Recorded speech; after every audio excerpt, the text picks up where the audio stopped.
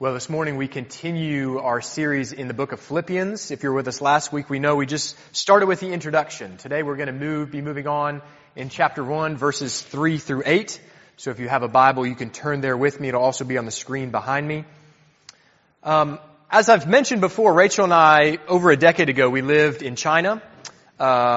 We lived there for just over a year. We lived in a city of 7 million, which by Chinese standards is just kind of an average-sized town. And we didn't live in the heart of the city. We kind of lived on the southern edge of the city that was known as the Economic Development Zone. And everyone who lived in that area, it had called that for years, really thought it was more of a joke than anything else because there wasn't much economic development going on there. There was a cluster of a few universities. Around the universities were kind of some rundown, kind of slab concrete buildings that had some shops and some restaurants. Vendors would come in the evening and set up restaurants just in the streets and carts that they had. Beyond that were just really shacks set up by people who might have worked in the field or drove a taxi, brick structures that may have aluminum as a roof, no running water, electricity that was run by bare wire from place to place. And beyond that was just cornfields. But yet this was the economic development zone. There was not a whole lot of trust that anything would happen in this area of town. There was no confidence that anyone had that there was going to be infrastructure development, that new buildings were going to go up, that anything was going to happen in this area of town. And so it was actually, when Rachel and I came home, it was about 5 years later that we were able to go back for a visit. And we went to this area of town, and it was amazing the transformation that we saw. Because fields had been cleared, and now there were high-rise apartment buildings and luxury condos. These little shacks and shops had been totally demolished. There's a huge shopping center with a mall and a theater and a Starbucks and a KFC and a Burger King and a Pizza Hut. All the crown jewels of American culture were now at their fingertips. And so it was amazing to think about what had happened in this short amount of time, where people had no assurance that anything would ever happen in this part of the town. There was now evidence of the progress that had been made. And so that's what we're going to be looking at in this passage today, the assurance that Paul has in the work of Christ. Even in the midst of his own imprisonment, persecution on the rise, we see disunity bubbling up within the church. He holds on to the promises of God. He remains confident in the work of Christ, both the beginning, the initial work, his continuing work, and completed work. And we see that through that he has great thanksgiving and great joy because he sees that evidence at the church at Philippi. And so let's read our passage then this morning, Philippians 1, verses 3 through 8. I thank my God in all my remembrance of you, always in every prayer of mine for you all, making my prayer with joy, because of your partnership in the gospel from the first day until now. And I am sure of this, that he who began a good work in you will bring it to completion at the day of Jesus Christ. It is right for me to feel this way about you all, because I hold you in my heart, for you are all partakers with me of grace, both in my imprisonment and in the defense and confirmation of the gospel. For God is my witness, how I yearn for you all with the affection of Christ Jesus. This is the word of God. Pray with me again. Lord, we pray that you will prepare our hearts for the hearing of your word. Lord, I ask that you fill me with your Spirit, that I may communicate clearly, that the truth of your gospel may go out with power and may sink deep into our hearts. Change us, we pray, O Lord. In Jesus' name, amen. Now, as I mentioned last week, we started just with the first two verses in Philippians, looking at Paul's introduction. And as is common in many of his letters, after that brief introduction comes a few verses of thanksgiving and prayer for whatever church he's addressing. And so we see that that's happening here as well. And we see at first glance this deep affection that Paul has for the church at Philippi. And we see here that it's not just this affection and this joy just isn't based on what they're own doing. I mean, it's not that he's just saying, hey guys, you are doing great, and I love you, and I thank you for your work here, and just keep on keeping on. No, we see that his thanksgiving and joy is rooted far deeper. The crux of the passage is really in verse 6. This is the basis of Paul's assurance, the basis of all that he's saying to the church at Philippi when he says, I am sure of this. And so this is going to be our focus today, thinking about the assurance that Paul has. We're going to start in verse 6 and spend most of our time there, but also work our way back to the beginning of this passage as well. And so 3 points then, as we look and focus on this theme of assurance, we're going to be thinking about the basis of assurance, the evidence of assurance, and the response to assurance. And so let's look then at the basis of Paul's assurance. Let's reread verse 6 together. And I am sure of this, that he who began a good work in you will bring it to completion at the day of Jesus Christ. And so the first question we ask is, well, what is this good work? Paul had been talking to the church at Philippi and was commenting on their good work, right? How they had defended the gospel well, how they had love for one another. But Paul isn't talking about the work at the church there. He's not talking about his own work. He says that he who began a good work in you. That he obviously is referring to God. And as we see, this isn't just a one-time act of God in the hearts and lives of his people. It's really this ongoing work. And so we really see it occur in 3 phases that Paul talks about here. We could think about it at God's work at conversion, God's continuing work, and the completion of God's work. And so I want to think about each of them individually. Paul says here, he who began a good work in you. This work at the point of conversion. If we go back to the book of Acts, this records a lot of what happened in the New Testament church, the missionary journeys that Paul and others went on. And so in Acts 16, it records Paul coming to Philippi for the first time and what happens there, the first converts that we see in this city. And so Acts 16, verse 13, it says this, and on the Sabbath day we went outside the gate to the riverside, where we supposed there was a place of prayer.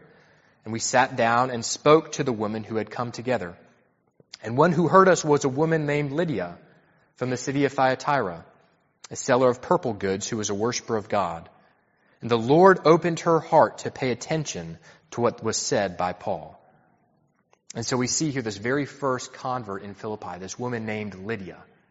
But it's interesting how Luke records her conversion. It doesn't say that Lydia chose to believe the words of Paul or to understand the gospel on her own. It says, no, the Lord opened her heart to pay attention. And so it was the work of God in Lydia's life, in the lives of other believers in Philippi, that brought about change, that brought about conversion in their life. Paul explains this in many of his letters. In Ephesians chapter 2, he says that we were dead in our trespasses and in our sins, but we were made alive with Christ. It is by grace you have been saved through faith, and that not of yourselves, it is a gift of God, not of works, so that no one can boast. And so we see this point of conversion, the work that God does in our hearts, in the hearts of these Philippians, is all about Him.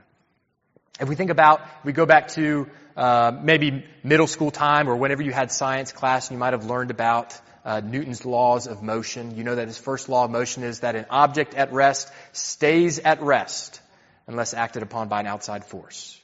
And so this book here, Bible we set on this table, there's nothing in that Bible itself that is going to allow that Bible to move unless it's moved by an outside force. And so the same is true in our own lives. Without Christ, we are dead. We possess no abilities to make ourselves alive. And so it's only by the power of Christ in our lives to give us eyes to see and ears to hear, give us hearts that we can receive the gospel, the grace of God. Even Martin Luther says that faith is like an empty hand. It's only an instrument for receiving. Faith itself is passive. It is something that is given to us as well by God. And so this is something that can bring us joy. When we think about God's work in our lives at the point of our conversion, if you were a believer, to recognize that it wasn't of our own doing. Because how horribly unsure would our salvation be if it was up to us? We think of human will and tendency, how hot and cold we can be, how certain we can be, and then uncertain at times. How our opinions can change. Constantly. So if our conversion, if our salvation was based on our decision ability, if it was based on our own initiative, we'd certainly have no assurance at all. But this is what our assurance comes from. And this is what Paul tells us, that it was God who willed your salvation. And so this is the same thing that Jesus said to his disciples at their Last Supper before his crucifixion. He said, "You didn't choose me, but I chose you and appointed you to go and bear fruit." Charles Spurgeon famously said that, "I believe the doctrine of election because I'm quite certain that if God had not chosen me, I should never have chosen him." And so for the church at Philippi and for us today, our conversion is evidence of God's work in our lives. And so this is something that we can rejoice at, to see that it was Christ and Christ alone who has saved us. Our salvation, it isn't based on our own efforts. It is God who chose you. It was Christ who atoned for your sins. It was the Holy Spirit who called you to himself. And that's good news. But Paul here, he's not only saying that what Christ did for you, he says what Christ did in you, the work of God in you. And so yes, Christ died on the cross for us. He secured our salvation. We are justified before the Father. But his work is in us. He gives us the desire and the ability to believe, the desire to follow after him. And so this is where the continuing work of God comes in. Not only God's initial work, he doesn't do a work in our lives and stop. Christ continues to work in the lives of believers. Verse 6 says again, "He who began a good work in you will bring it to completion." So there's work in that bringing. We look forward to the point of completion where Christ will come Christ will come again, but that day has not yet come. And so right now we're in that in-between of the already and the not yet. Christ has already come. He has secured our salvation, but he promises to come again. And so what does that mean for us as believers? It's this period of sanctification, of us seeing how Christ can continue to work in us to make us more and more like him. We talked about this last week when Paul refers to the church as saints. He's calling them holy ones, those who are set apart. So as holy ones, we know that that is our identity in Christ. We are holy, but we're also called to be holy, called to pursue holiness. And so as saints, we're continually undergoing this progressive transformation to become more and more like Christ. But this isn't something that we can accomplish on our own. Back when I was in university, I played on the rugby team for my school. And it was in the spring where we'd have our normal rugby schedule where we'd travel around the southeast of the United States playing other universities. And I remember one away game that we had. We're playing a team and we're beating them pretty good. There's about 10 minutes left in the game, and so the coach decided to put in a few of the subs who didn't get to play much. And he put in one guy in front row. He didn't have much experience, but he was excited to be in the game. And literally within probably 2 minutes of him getting the game, he gets tackled. His arm, he falls awkwardly, and his arm shatters. He's screaming out loud. We have to stop the game. He's carted off. He has to go to the hospital and have surgery in order to set the bones that have broken in several places where pins have been put in place. After that surgery, he's put in a cast he stays in that cast for several months before that comes off, and then he has to undergo physical therapy for weeks or months so he can regain motion and movement and strength in his arm. And so this image of surgery and therapy is really how we can consider the Christ's initial and ongoing work in our lives. He has saved us. He has secured our salvation on the cross, but he continues to work in us like an ongoing therapy to strengthen us, to mold us into his likeness. And so when we think about sanctification, it's not just about us trying our best to please God, to doing the best that we can do to be as much like Christ as we can. No, sanctification is about our assurance that Christ is working in us to draw us to himself. And so Paul makes this point in Galatians 3:3. He asks, "Are you so foolish? Having begun by the Spirit, are you now being perfected by the flesh?" And so again, God doesn't perform some one-time act in our lives and then kind of set us off to see what we can accomplish. As if to say, I did my part, now you do yours. No, we don't pursue holiness because we doubt our salvation or because we think we have to supplement it in any way. And so when we think about salvation, or when we think of assurance, this was really an issue if we go back to the times of the Reformation. This idea of assurance was a particular point of conflict between the Reformers and the Catholic Church. The Catholic Church thought that assurance of salvation was really a horrible thing because they thought it hindered the Christian life. Because if you had assurance of your salvation, then you had no motivation to follow Christ and no motivation to pursue holiness. But we see the Reformers, they summed up their answer and their concerns of the Catholic Church. If we look at the Heidelberg Catechism, back from 1619, in the very first question, we get a wonderful response to this idea of assurance. This is the question and answer. It says, what is the only comfort in life and in death?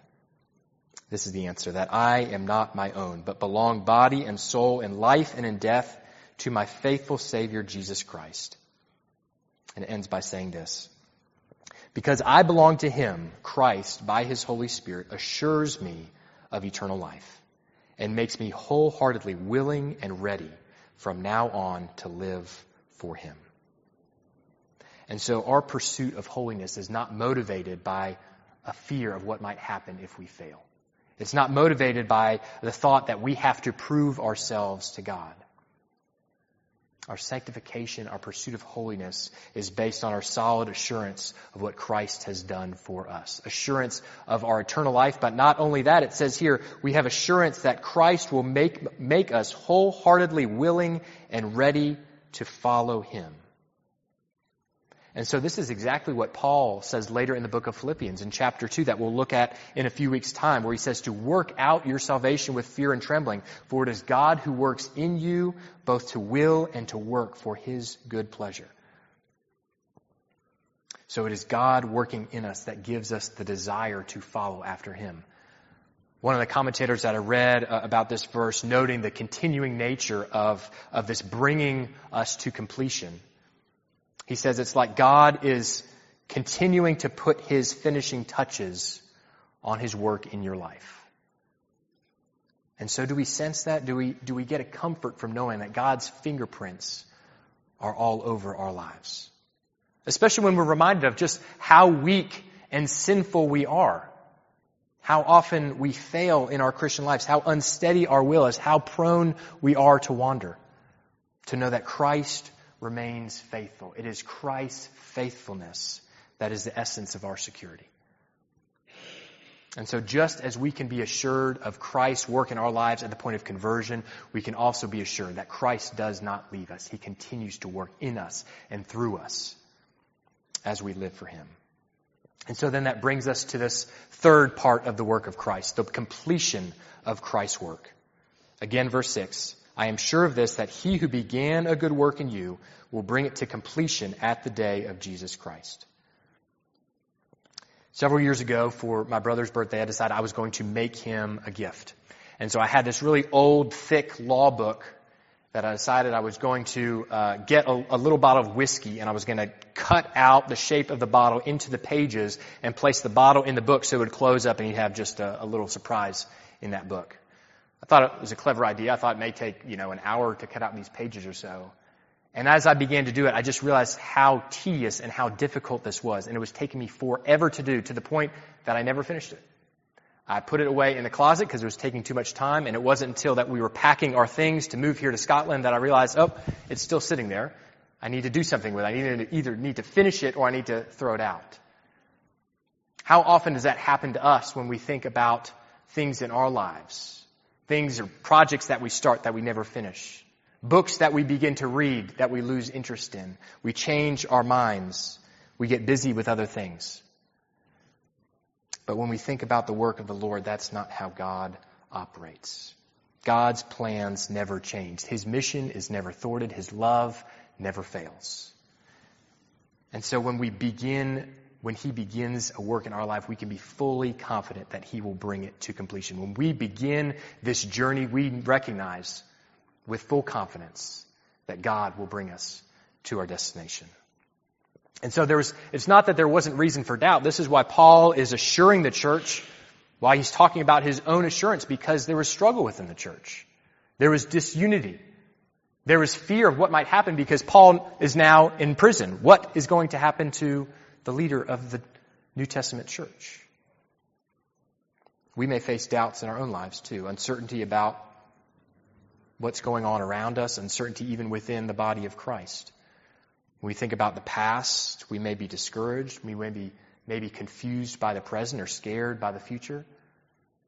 So Paul is reminding us that the past, the present, the future, all of it is held in God's hands. God will fulfill his promises when? At the day of Jesus Christ. And so if we look back through the Old Testament, there's many references from many of the prophets about the day of the Lord. The day of the Lord. He comes with this imagery of judgment and destruction for the nations. But it also talks about salvation and vindication for God's people. We read that from our verses in Malachi earlier, talking about the day of the Lord. And so this is the future glory that Paul talks about as well, especially in the book of Romans, in Romans 8, when he says that all creation will be set free from the bondage of sin, when we will receive adoption as sons, when our bodies will be redeemed and Christ will be glorified. This is the ultimate goal. This is what all creation is longing for, where all the promises of God will be fulfilled, where Christ will have his final success. And so this gives Paul great assurance. This can give us great assurance as well as we seek to follow after Christ.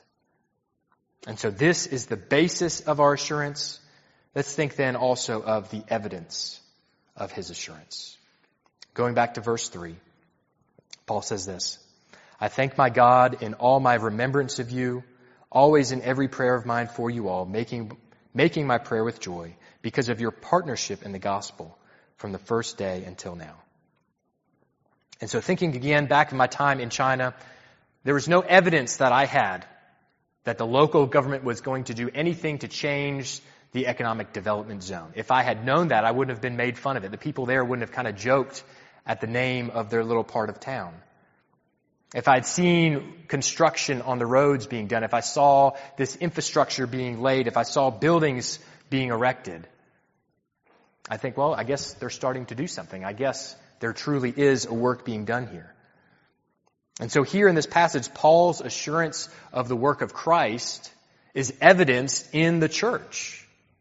The work of the church, the love of the church, the defense of the gospel that the church is involved in. That's observable facts to Paul of his assurance of the gospel. And so in verse 5 where it says this word partnership, the same word in Greek is used in other places for the word fellowship. And so fellowship and partnership is something that's essential within the church. Here, we know that this involved financial partnership. Paul talks about later in chapter 4 about when he left Macedonia, it was the church at Philippi was the only church that provided him support. And he says how well they did that they provided him full payment, that he was well supplied for the work of the Lord.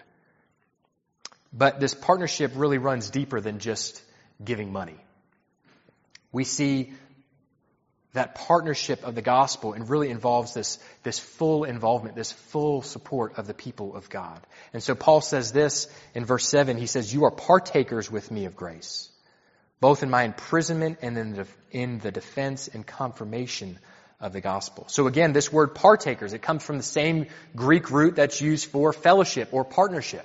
So Paul is talking to the church and he's saying, you are my fellow partners. You are my fellow fellowshippers in the gospel. And so we see this is continuous in nature. It says from the first day until now. So there really wasn't an easing in period for the church at Philippi. It was really this drastic and sudden transformation. When Christ began a good work, that work was evident from the very beginning. They were fully involved and fully committed to see the growth of the church in Philippi and beyond. And so what does this look like for us today? What evidence do we see of Christ working in our lives individually and in the lives of this church? Do we see one another encouraging each other, exhorting each other? Do we come together for the teaching and preaching of God's word? Are we excited to serve one another and even to suffer for the gospel, to give our time and our resources for the spread of the gospel?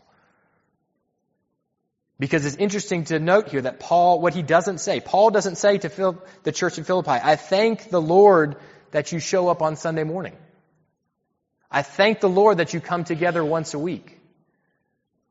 No, he says, I thank the Lord for your partnership in the gospel that is ongoing and continuous in nature. So what does that look for us on a practical level when we think about the evidence of Christ's assurance in our lives? How do we love one another well? How do we serve one another well? Not only within this church, but within our community. Is it writing an encouraging note to somebody? Is it meeting someone for coffee who's discouraged? Is it inviting a neighbor into your home? Being involved in the ministry of the church? Seeking to serve internationals and refugees and those who have come to our city with no family and no help of their own? I mean, the list can really go on and on. It's something that we need to consider together. And not that we do it because we think we need to earn God's favor, but we serve as evidence of His continuing work in our lives. So the question we ask is, well, how is the world going to see evidence of God's work if we aren't acting and appearing any different than society around us? See, we really need to live lives of self-sacrifice, that we may have a shared vision for the spread of the gospel. And so that's the evidence that Paul sees. What is the response then to this assurance? Again, verse 3. I thank my God in all my remembrance of you, always and in every prayer of mine for you all, making my prayer with joy. And so Paul, when he's thinking about the church in Philippi, his initial reflex isn't pride. He's not saying, I was there at the beginning. I was there at the first converts. I helped set up that church. No, he sees the work of God in that church, and he responds with thankfulness, and he responds with joy.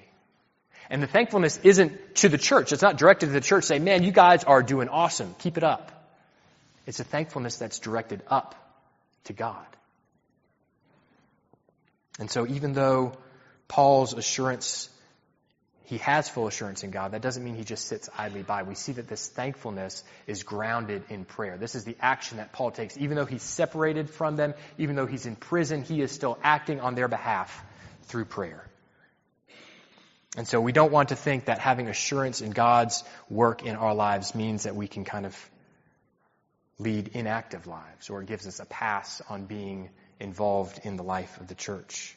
Paul here, he's putting his feelings into action through prayer. He sees God at work and he prays that God will continue to be at work. In good times and in bad, Paul recognizes the effectiveness of his prayers.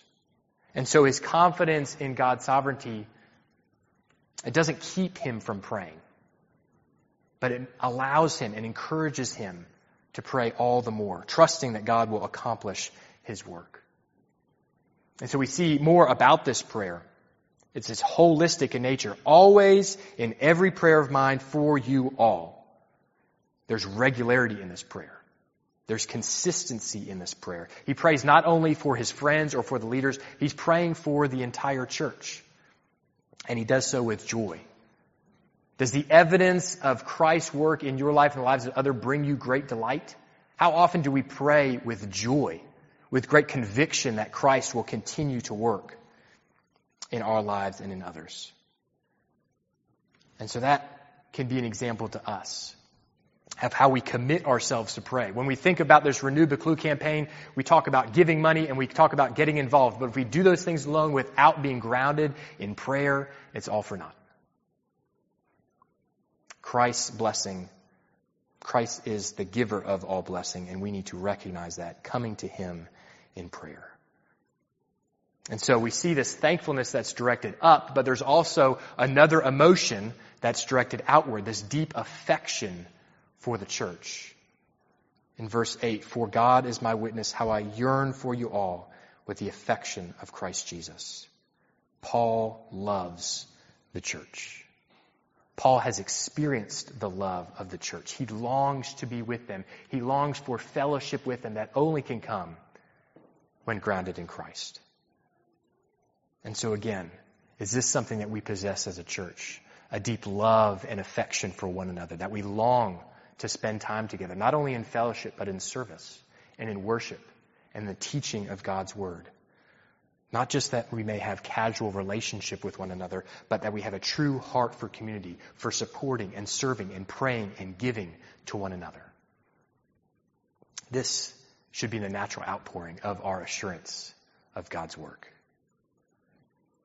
And so that's my encouragement today then, that we may recognize and have full assurance in God's work in your life. God's work at the point of your salvation, God's work in sanctifying you, and God's work in fulfilling His promises to you. And maybe you don't have that assurance. Maybe you've never experienced the work of Christ in your life. Recognize that this gift is offered to you by grace through faith. It is Christ alone who saves. It is Christ alone who continues to do a work in your life and in mine until He brings His good work to completion. Amen. Let's pray. Lord, we thank you for the work of Christ. And we recognize that it's not of ourselves that we are saved or that we are made holy or that our lives are brought to completion. It is only by the work of Christ. And so that may that be encouraging to us today. May we desire to see the evidence of Christ's work in our lives individually and as a church. May we be a place that is recognized as different from the world around us. May we be marked by your love and your grace. May we desire to extend that to one another. And Lord, for those who may not know you, who have never experienced your work in their lives, we pray, Lord, that you will move, that you will soften their heart, that you will draw them to yourself through your Spirit. And we pray this in Jesus' name. Amen. Now stand with me for our last hymn. He will hold me fast. Please stand.